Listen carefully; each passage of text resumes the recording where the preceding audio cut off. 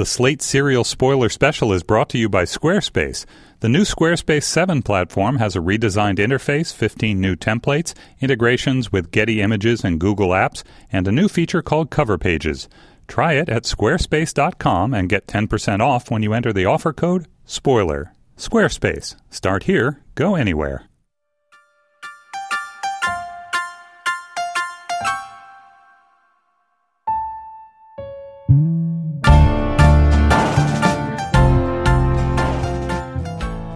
Hi, I'm David Haglund, a senior editor at Slate. Welcome to the Spoiler Special podcast about Serial, the multi-part investigative series from This American Life. I'm joined, as usual, by Slate staff writer Katie Waldman. She joins me from our D.C. studio. Hey, Katie. Hey, David. And our guest this week is June Thomas, a Slate culture critic and the editor of Outward, Slate's LGBTQ blog. Hey, June. Hey, to you too. So normally on this podcast, we talk about the latest episode of Serial, but as you surely know, there is no new episode of Serial this week.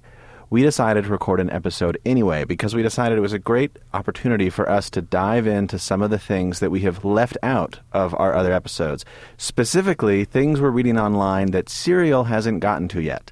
In other words, we're going to discuss details from the case, surrounding the case, various theories, which you may not want to hear if you're trying to keep yourself entirely innocent of information that has not been shared by Sarah Koenig and her team. To explain that a little bit further, let me read this email from a listener named Enav. Hi there. I have a bit of a dilemma ahead of your next episode. I've chosen not to go down the internet rabbit hole when it comes to Serial, I guess as a way to reconcile myself with the unease that comes with listening to a real-life story about real people. But I do crave a conversation after every new episode, and as someone outside of the U.S. whose mother refuses to dedicate the time to catch up, I rely on your podcast for that discussion. Thanks for that, by the way. Anyway, all of this is to ask that if I skip this extra spoilery podcast, I'll be able to jump back in the week after without too many mentions of outside rabbit hole type info. So let me assure Enav and anyone else listening who has the same concern that yes, you'll be able to jump in again next week. This is a one-time thing. But if you really don't want to hear that stuff, you should probably turn this podcast off right now. All right, now that those people have turned off this podcast, June, I wanted to bring you in because you have also not read any of those things yourself. Very little. I have done a tiny bit of mainstream reading, but anything that's not in my typical media diet, I haven't looked at. So Reddit, I did not learn to navigate the various subreddits in order to navigate Serial. My excuse for doing that was that I wanted to have a pure Sarah Koenig mediated experience of the unraveling of the story. Right now, I kind of feel like those rabbits or beagles must when the people with the cigarettes come close to them are like, no, you're going to enjoy this, really. This is what you've been missing all this time. That is the strangest analogy I've ever heard, June. Is that an English thing? Or Don't beagles smoke cigarettes here? Maybe in some very strange Charlie Brown specials. Katie, where are you with regard to all of the outside reading? I think I am somewhat in the middle of you two. I am not a completely untouched, pristine Serial virgin in the way that June is. I am not deeply enmeshed in the Reddit back and forth the way, David, it seems that you might be. And I can get to my primary source of supplemental reading. I think we'll get there. So I'm sort of Goldilocks lukewarm right in the middle.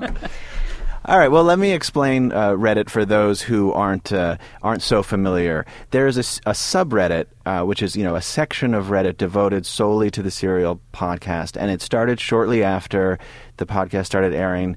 Its readership has grown each week. I think it's up to something like 17,000 subscribers, and then, of course, there are many people who just go to the site without subscribing, so that the readership is large, and people are sharing links there. They're going through court documents. People have dug up stuff on Westlaw. So there's a lot of stuff. And also people are kind of speculating fairly wildly. Some of the theories get a little out of control. But there is interesting stuff, and I'm going to highlight a few of the most interesting things today. So that's what I'll be drawing from. Katie, what about you?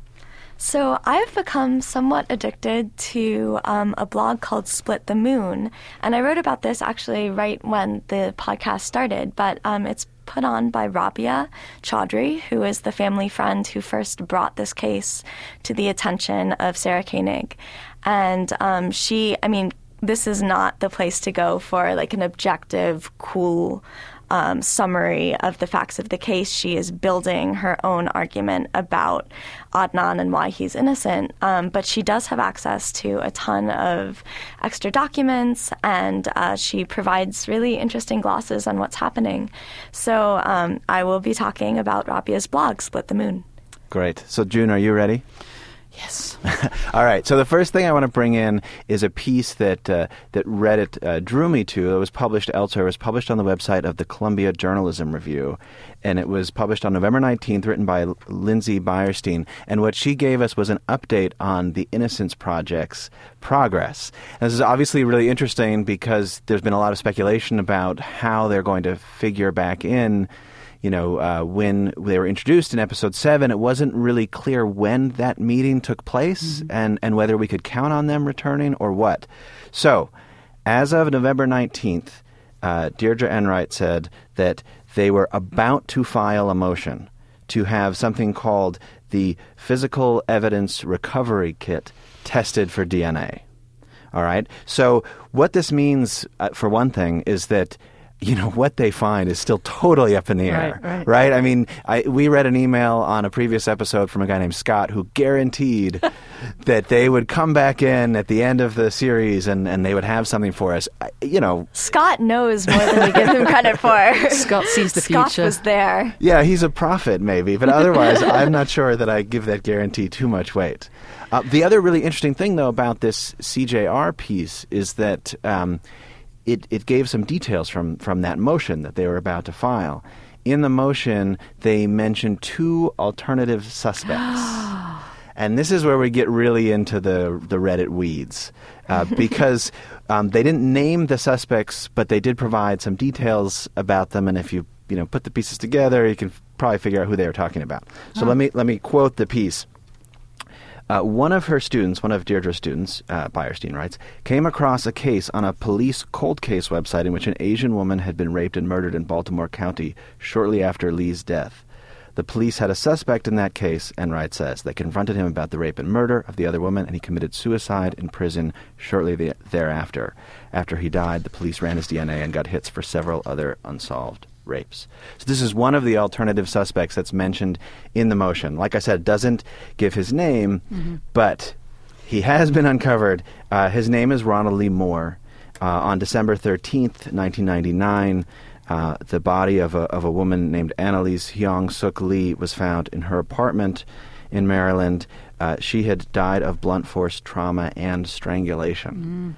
So that's one of the alternative suspects. I think if you think back to episode 7, you may remember that Enright sort of speculated about what if there was a serial killer. Right. This is the kind of person that they had in mind.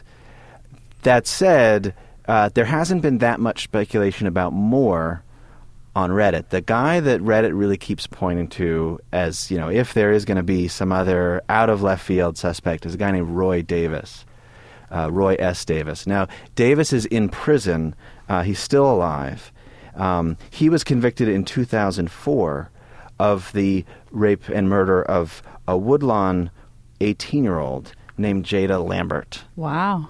So let me tell you slightly more about him, and then, June, I really want to hear your response to this.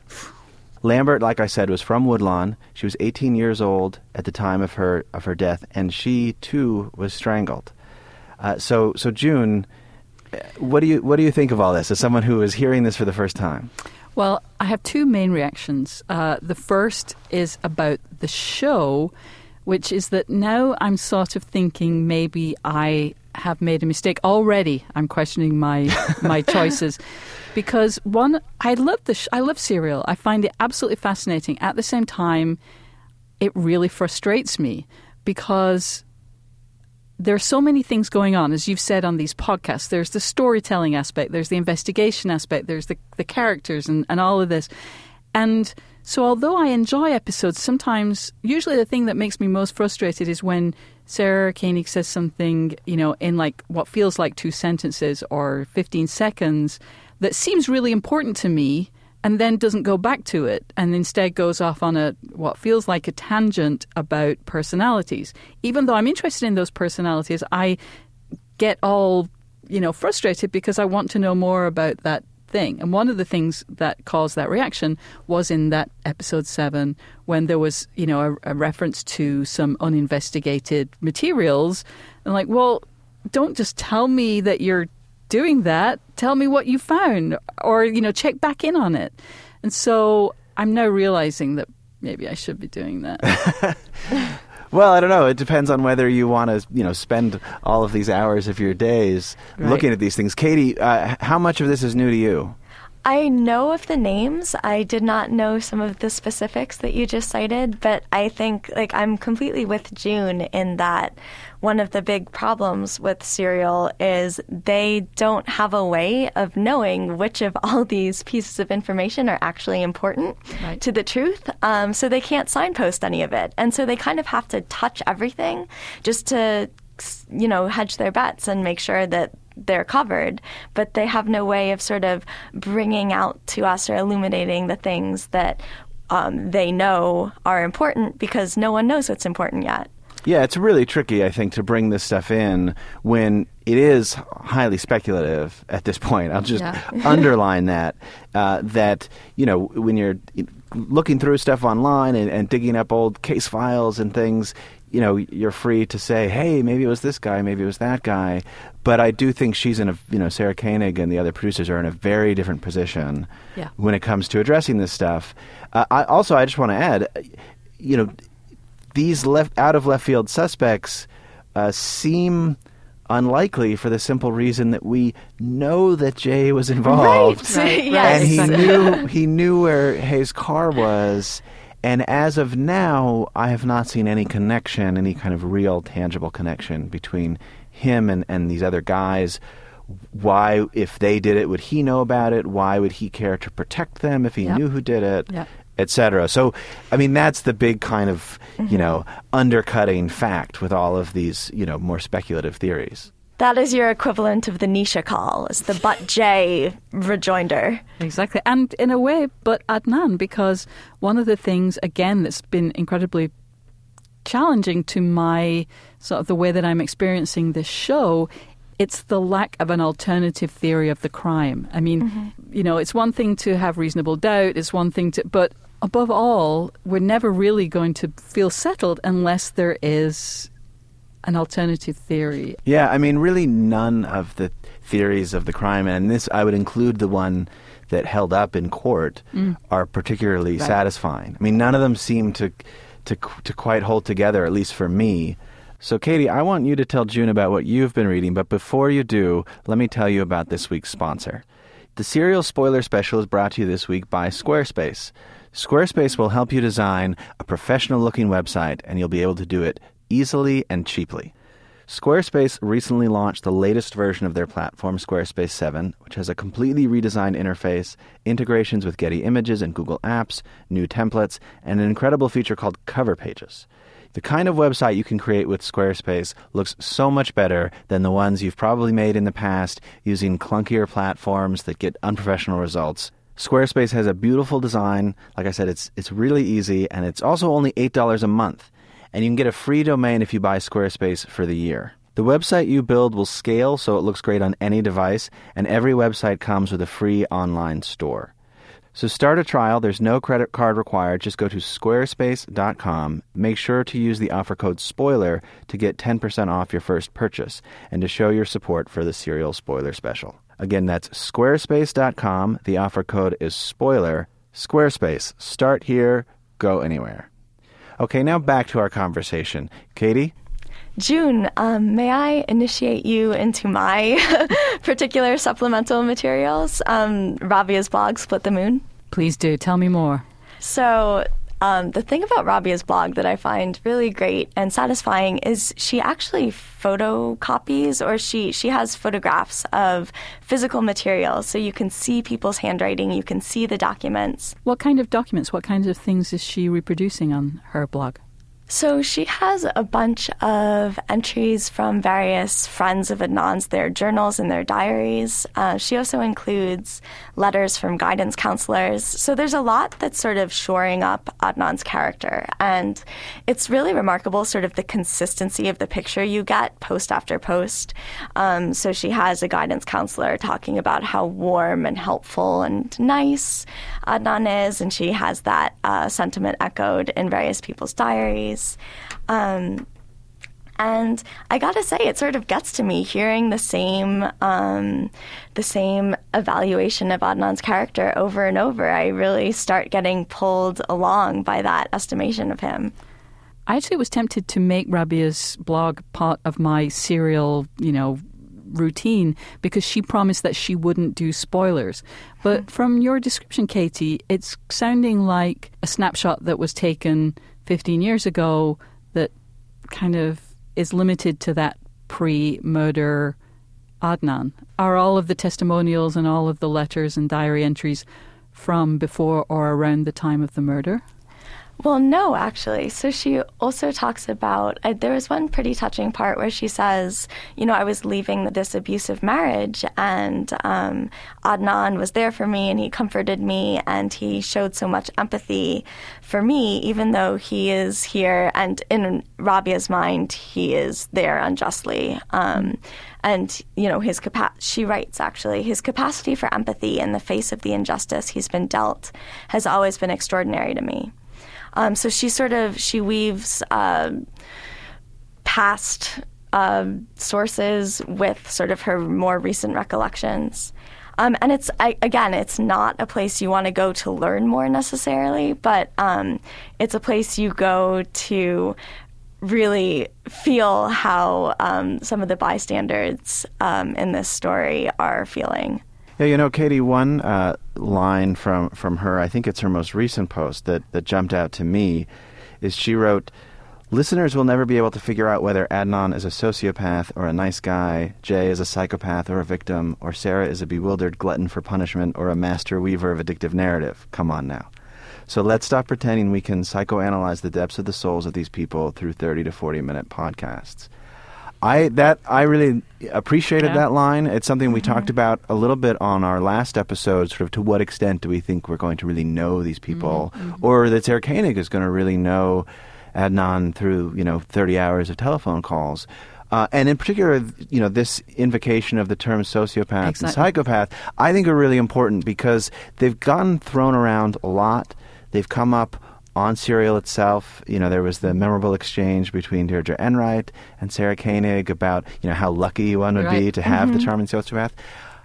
I think that these terms, in my estimation, do not seem terribly well understood. Right. And I keep seeing this distinction people are making between innocence and sociopathy. Like either this guy, meaning Adnan, did it, and he's a sociopath, or he's totally innocent. I don't think that it's that simple. For one thing, as I understand it, sociopath is not even a particularly well-respected term among psychologists. It's more. It has a lot of popular use, but also the way that he has conducted himself to this point, the way everyone, like you said, describes him.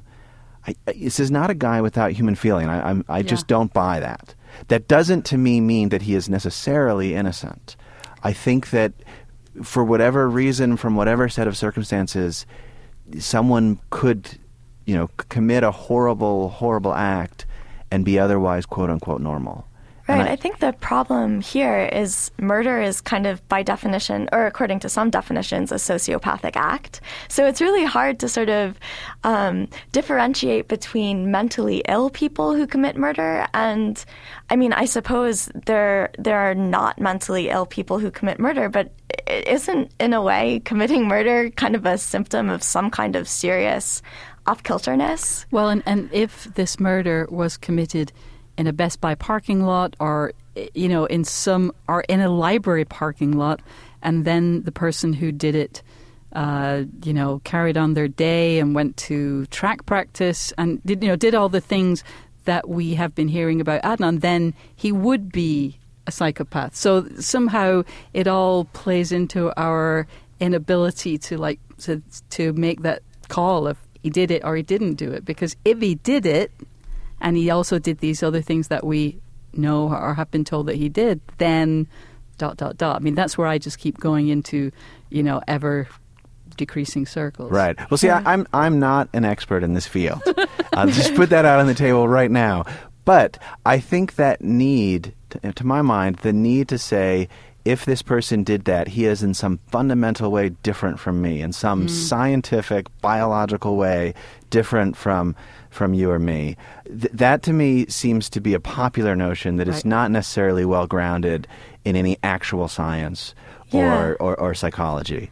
You've got me convinced there, actually. And I would add also that sociopath, psychopath, those are the kind of easy labels that I think people, that when there is backlash against Serial, it's sort of this idea that we're sort of breezing by the events of other people's lives and slapping glib labels and narratives on top of them. And there's kind of an intrusion there. And I think actually there's sort of a flavor of that and just lobbing diagnoses like sociopath or psychopath at Adnan or Jay or whoever. Yeah, there's one other thing from Rabia Chaudhry's most recent post that I wanted to ask you about, Katie, because it struck me as a little bit different from the things that she's shared before. And June, I'm curious for your reaction too. That the very end of her most recent post, she included a document. It's from notes from an assistant to Adnan's lawyer, right? Cristina Gutierrez, who we've all heard and remember, the late Cristina Gutierrez. We've heard her on Serial. But so these notes were about something Adnan apparently told this assistant or told Gutierrez, one or the other, and they were questions about Jay and his relationship to Stephanie, who we haven't heard much about because she did not want to talk to Sarah Koenig, which seems completely understandable to me.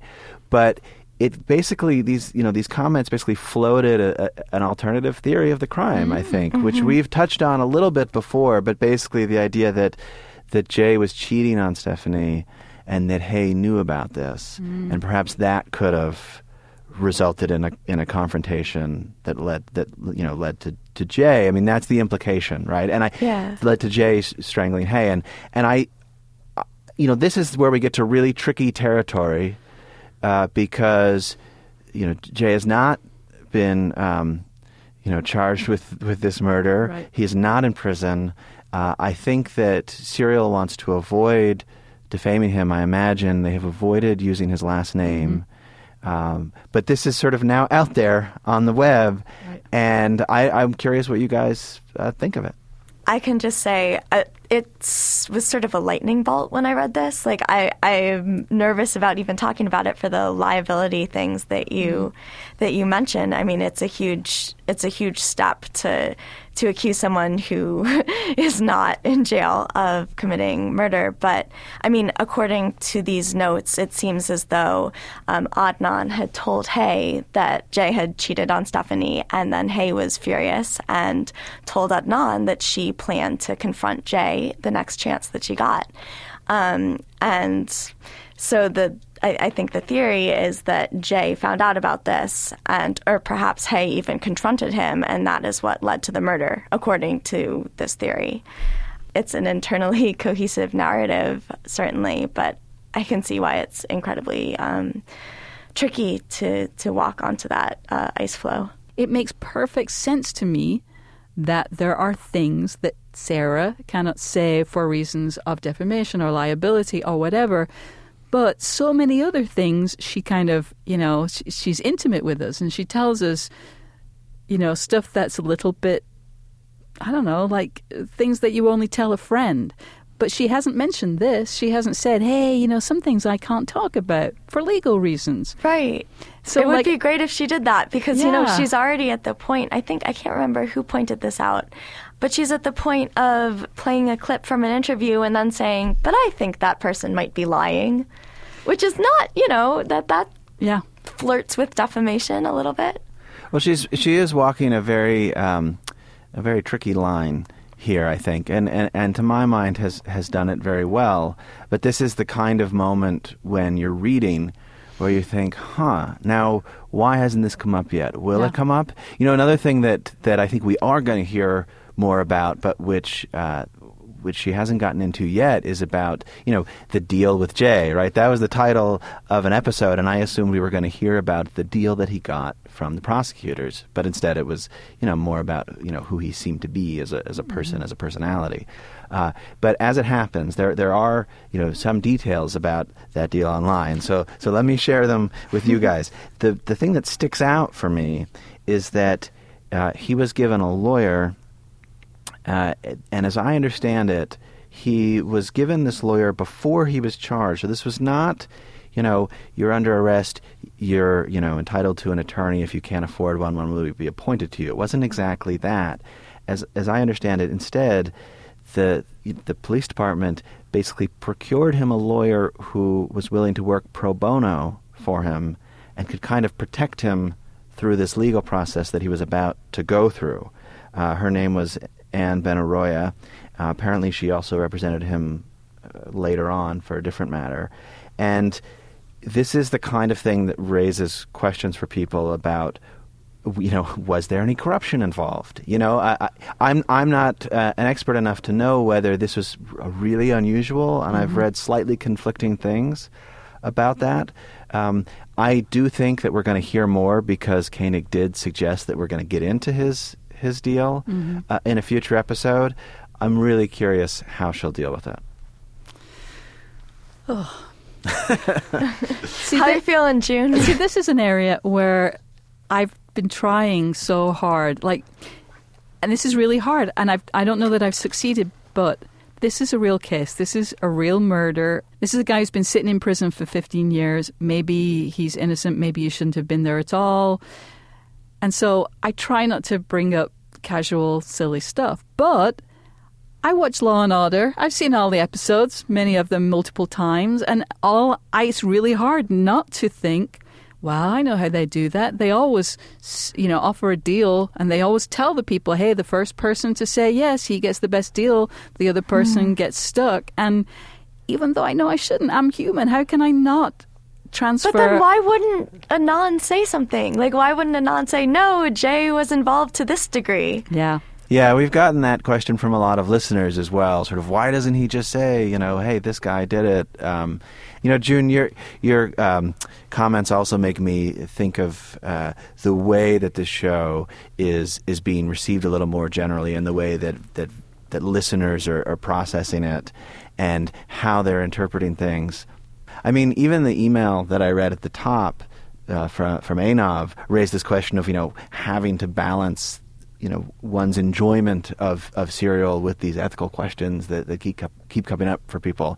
And for me, one of the more interesting explorations of that was published on Think Progress just in this past week. And a writer there, I believe her name is Jessica Goldstein, spoke with some professors of journalism who have thought a lot about the ethics of journalism. And they raised a number of really interesting points. They all, for me, added up to the idea that this podcast is highlighting ethical challenges that journalists deal with all the time, and is not actually unique in most ways. The format is unusual and raises some specific problems, or not even possible problems, I would say. But actually, these are probably questions we should be asking ourselves every time we read a true crime, a gripping true crime story in The New Yorker, for that matter. Right. I'm curious what you guys, if you saw that piece, what you thought of it, and how you're dealing with this stuff. Yeah, I agree with you. I think among many other things, Serial is a sensation. It's a really high-profile piece of storytelling, piece of reporting, and so it's going to attract a lot of the attention that lower-profile things should attract. And I mean, I sort of justify its entertainment value in this calculation that's well, it's an important story to be out in the world. I'm really glad that it's being told. People are reflecting about the criminal justice system and whether it works. Artistry is not the enemy here. If you can tell a story in a really expertly crafted way, how is that in some way disrespectful to Hayes' memory? I think like the amount of art in the world, the amount of good storytelling in the world, that's all sort of to the good. But I do think that there's a real cost probably to people who were close to the victim. I mean, it's probably painful to have all of this dredged up, and especially to see it turned into an entertainment product. And I think, when Hayes' brother, someone who purported to be Hayes' brother, went on to Reddit, that was the issue that he brought up. He said, to many of you, this is another drama. This is something you gobble up and are addicted to. And to me, this is my life. So again, I think, David, I just need to land in agreement with you and say it's complicated. I actually read that Think Progress piece because that is part of my typical media diet. So it felt okay. And I was pretty sure she wasn't going to be breaking any, serial-related news or Adnan-related news. And I liked it because I felt flattered because the professors echoed some things that I'd been experiencing. It's just my sort of frustration, to reuse a word I've been overusing, with the, again, explanation of why they're doing this on the fly if they're not going to refer to things that come up while it airs. And then last week, of course, they did. They did do those rather tacked on, I felt, but nevertheless, they were doing something that I'd been wanting to hear of. This is air. People respond while it's airing, and let's incorporate that into this long-running narrative. But I've also been very interested in what one of the professors called the reverb effect, which struck me as a very nice way of describing it, where if you're one of the people involved, what is it like to be Jay? Or has Adnan got a lot of pieces of mail from listeners, or, has he got a lot of correspondence? Has hearing other people's testimonies, as it were, given other people, stimulated memories for other participants? So I've been very curious about that, and I think that's been something that they haven't really made the most of. To me, based on my own experience as a journalist, I thought, I just don't know why you didn't just make this and then air it.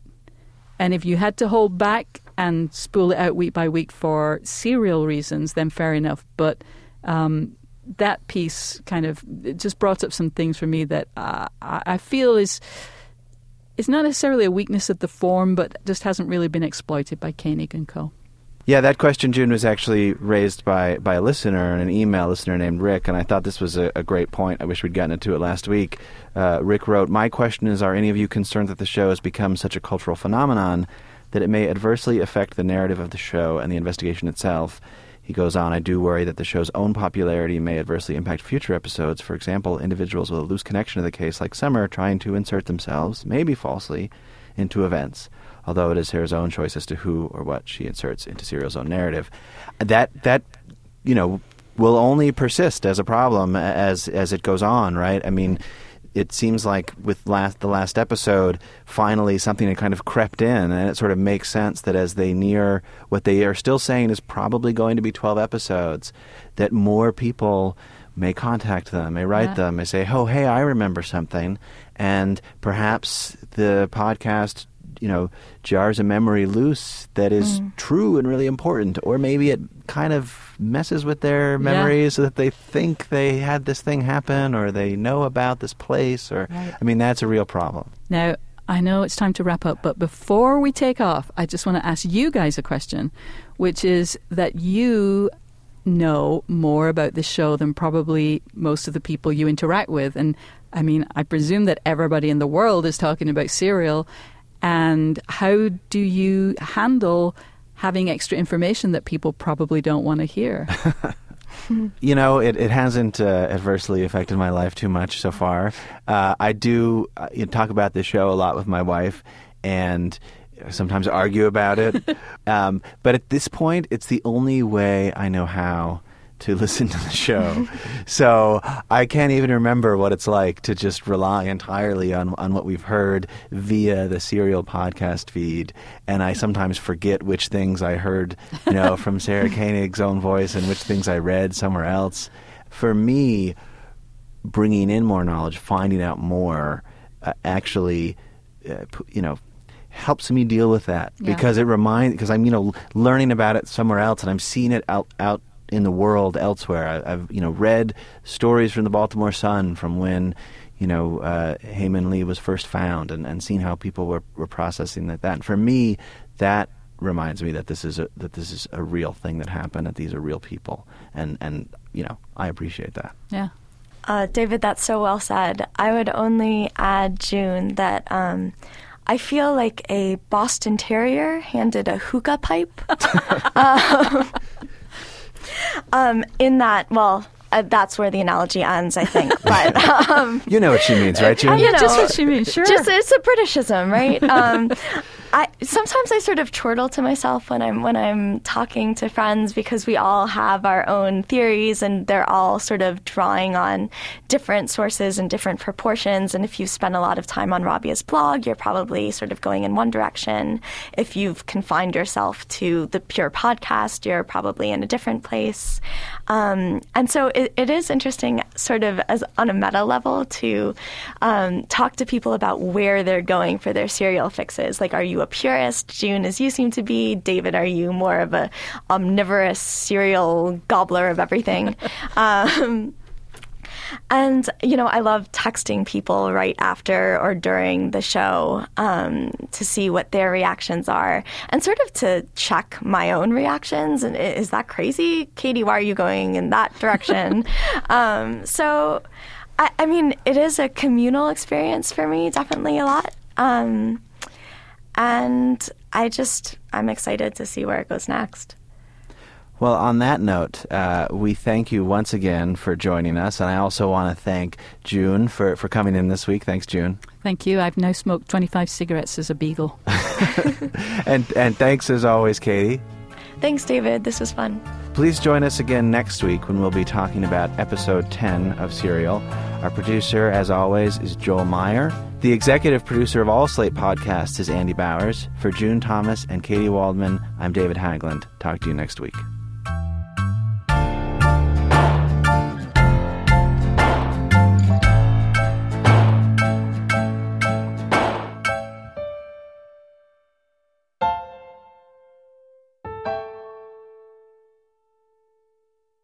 Judy was boring. Hello. Then Judy discovered ChumbaCasino.com. It's my little escape. Now Judy's the life of the party. Oh, baby, mama's bringing home the bacon. Whoa, take it easy, Judy. The Chumba life is for everybody. So go to ChumbaCasino.com and play over 100 casino-style games. Join today and play for free for your chance to redeem some serious prizes.